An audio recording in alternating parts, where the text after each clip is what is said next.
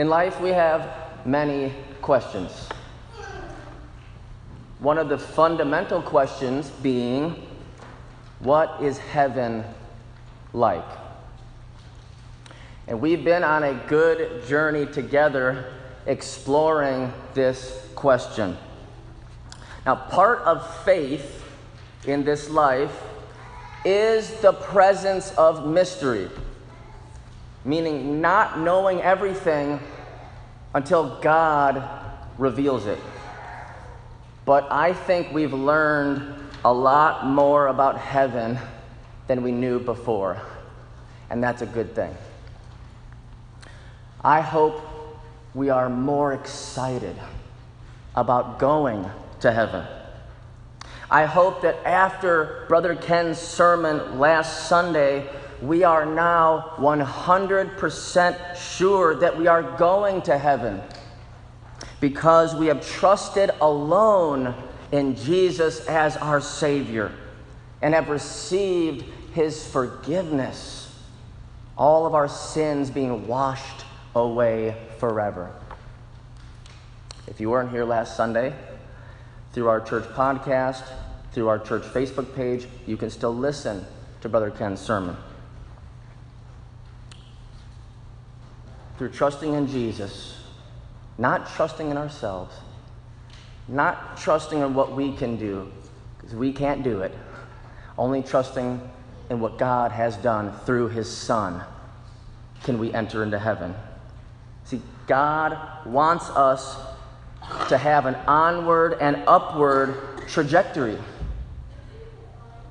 for heaven to be our destiny, for heaven to be our home forever. He wants us to have this hope and to be assured of that. So today will be our last sermon in this heaven series. I want to quickly answer a few questions that have not yet been covered, and then wrap up the message by looking at how we can live now. Live right now in light of heaven. So here we go. First question that I don't think we've really talked about yet is, will we have marriages in heaven? The truth is that there are some people who couldn't imagine being married to their spouse for all eternity. Ouch, ouch. Did I just say that? I don't know if I just said that out loud. I can't imagine. Wait. This is forever? Wait a minute. They say, this life is enough, thank you very much. Being with her or being with him. Yeah. So, but there are others. There are others, though, that truly want to be together forever. You have both sides, I think. And there are a variety of views out there on whether marriage will be in heaven, or whether or not people want to be married for all eternity in heaven. I get that. But on this topic, at least where I am today, I believe the Bible does give a clear answer. During Jesus' ministry, some Jewish leaders called the Sadducees challenged him about the resurrection and our life going forward in heaven by giving an illustration, a fake illustration. This is not real life. They said, what about the woman who had a first husband, that husband died, second husband, he died, third husband, he died. Okay, I'm sure it wasn't her fault. But, I'm not here to give women a bad name. It was not, I'm sure. But so ultimately here, this illustration was, on earth, she had 7 husbands.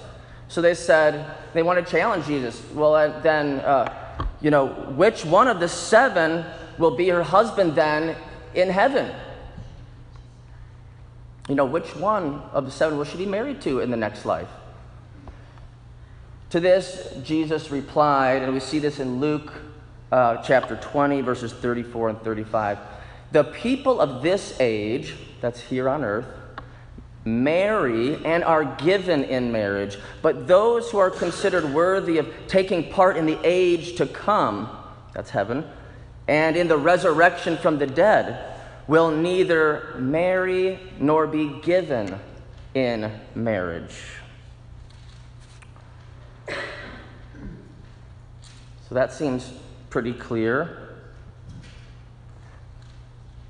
I also want to point out, if you remember the weddings that you've been to or your own wedding, you usually hear one of two phrases or both phrases.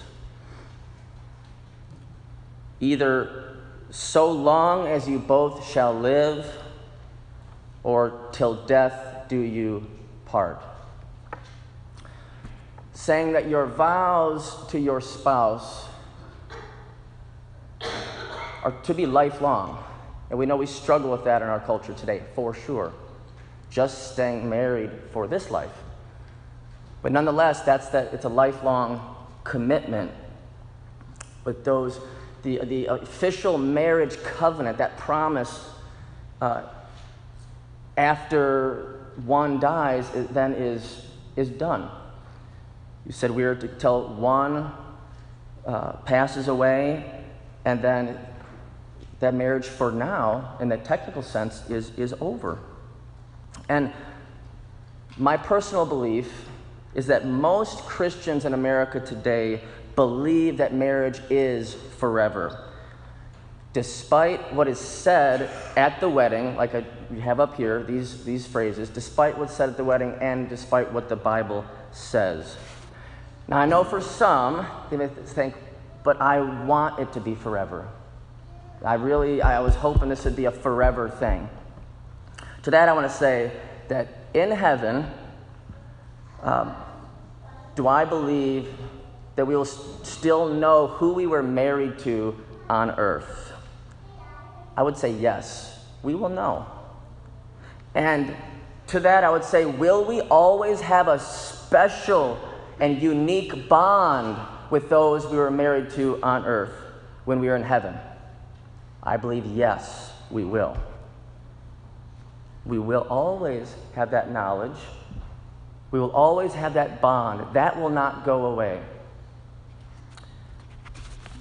But will we be married to them in the same way we were married to them on earth? I believe no. The Bible makes a bold declaration, hear this, that there will not be marriages in heaven. There will be marriage in heaven. Just one marriage.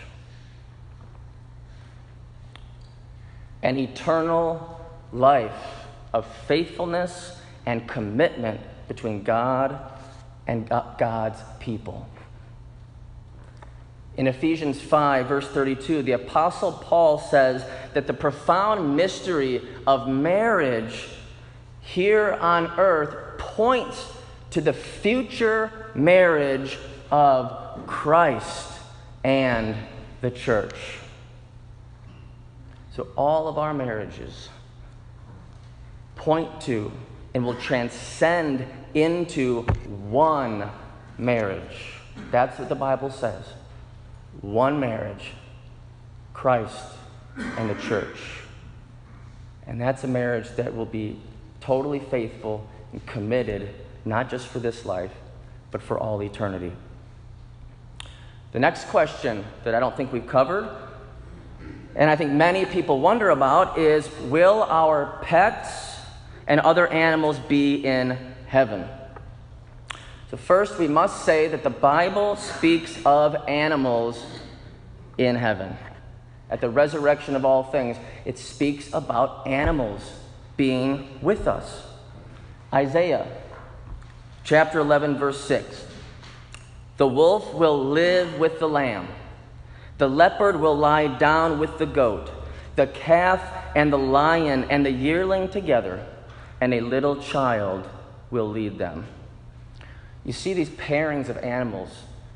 I mean, the wolf will live with the lamb. Not the wolf will eat the lamb. Okay? These pairings are on purpose to say in this world, there's that predator relationship, that violence. That's not going to happen in heaven. Heaven on the new earth that God will bring to us. Animals will live together and people in fullness of peace. So we see animals present here.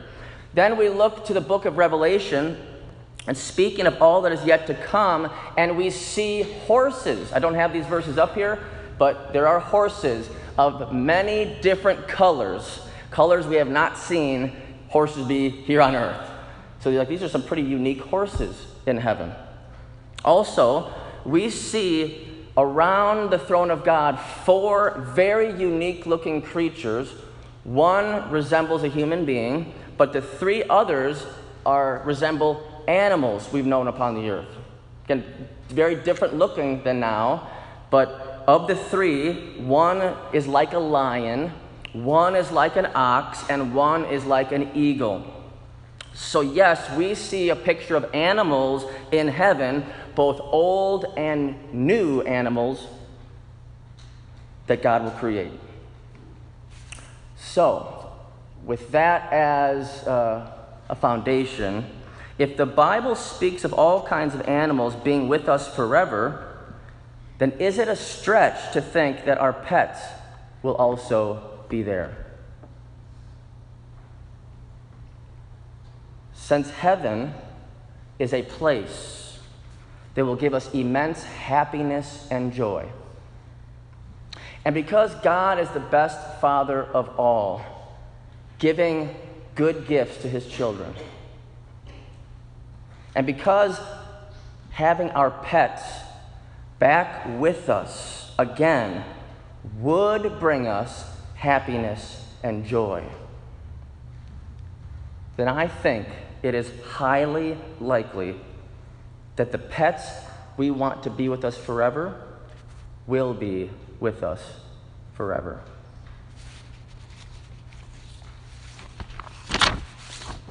Now, I want to wrap up the message and this series by saying that we should be living right now in light of heaven.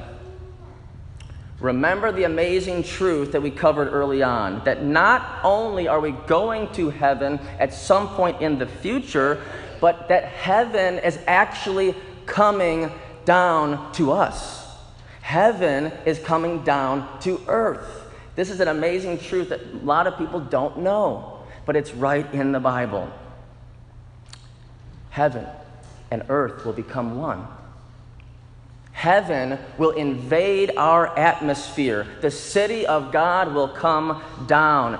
All his glory and power and perfection will be here, not just up there. This world will be cleansed completely of all sin, all evil, all suffering will be done away with. And this old earth will become the new earth. Because God our Father, the creator of all things, past, present, and future, promises us that everything will be made new. No more military or the making of weapons, for there will be no more war, no more violence, only peace. There will be no more hospitals, for none will get sick. There will be no more funeral homes, for none will die. No more making of locks, the keys, or security systems, for there will be no more theft. The list goes on and on, but you get the picture. Things being the way things should be.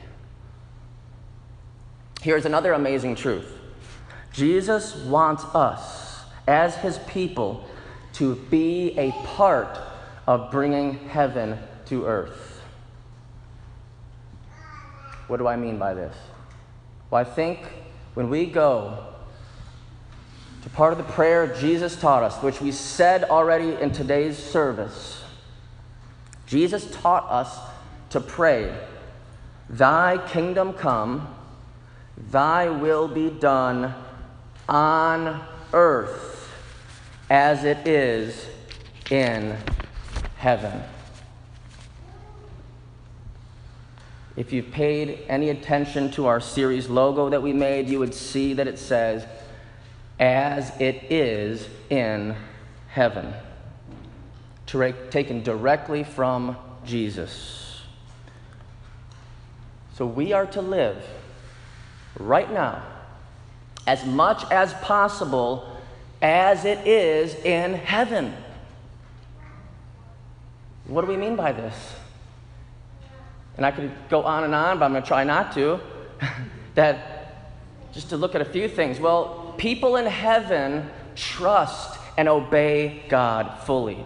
And they love one another completely. So when we do the same down here, when we trust and obey God fully, and we love one another completely, we are living as it is in heaven. And as we live like the people of heaven right now, we don't have to wait. It's like, well, I'll go to heaven and I'll be good and I'll do it later on. No, God's saying you can live now this way. And when we live like the people of heaven now, other people around us on the earth will start to see that there is more to life. There is more to come. And they too can believe and be a part of it. See, I think that the first download of heaven came when Jesus Christ the King came down. I believe that was the first download of heaven into the earth. He brought the kingdom of heaven, he brought the culture of heaven into our midst. He taught that the greatest commandments were to love God and to love others. Because that's what's happening right now in heaven. There's love for God and love for others. There's no sin, selfishness, hatred, or violence. Only pure and powerful love between God and his people. So Jesus, I think, is telling us, even though you're an inhabitant of the earth, live like an inhabitant of heaven. Let your true identity as a citizen of heaven come through your daily life here on earth. Here's our last point today. God wants the culture of heaven to fill us, then flow from us into the world and into every relationship. God wants the culture of heaven to fill us and then flow from us into every relationship. It's a culture of love, generosity, kindness, peace, and joy. When we live this way now, we are living as it is in heaven. We close by saying this. We've heard it said that someone can be so heavenly minded that they are of no earthly good. And I want to say the opposite is true. The more heavenly minded you are, the more earthly good you will be. Amen.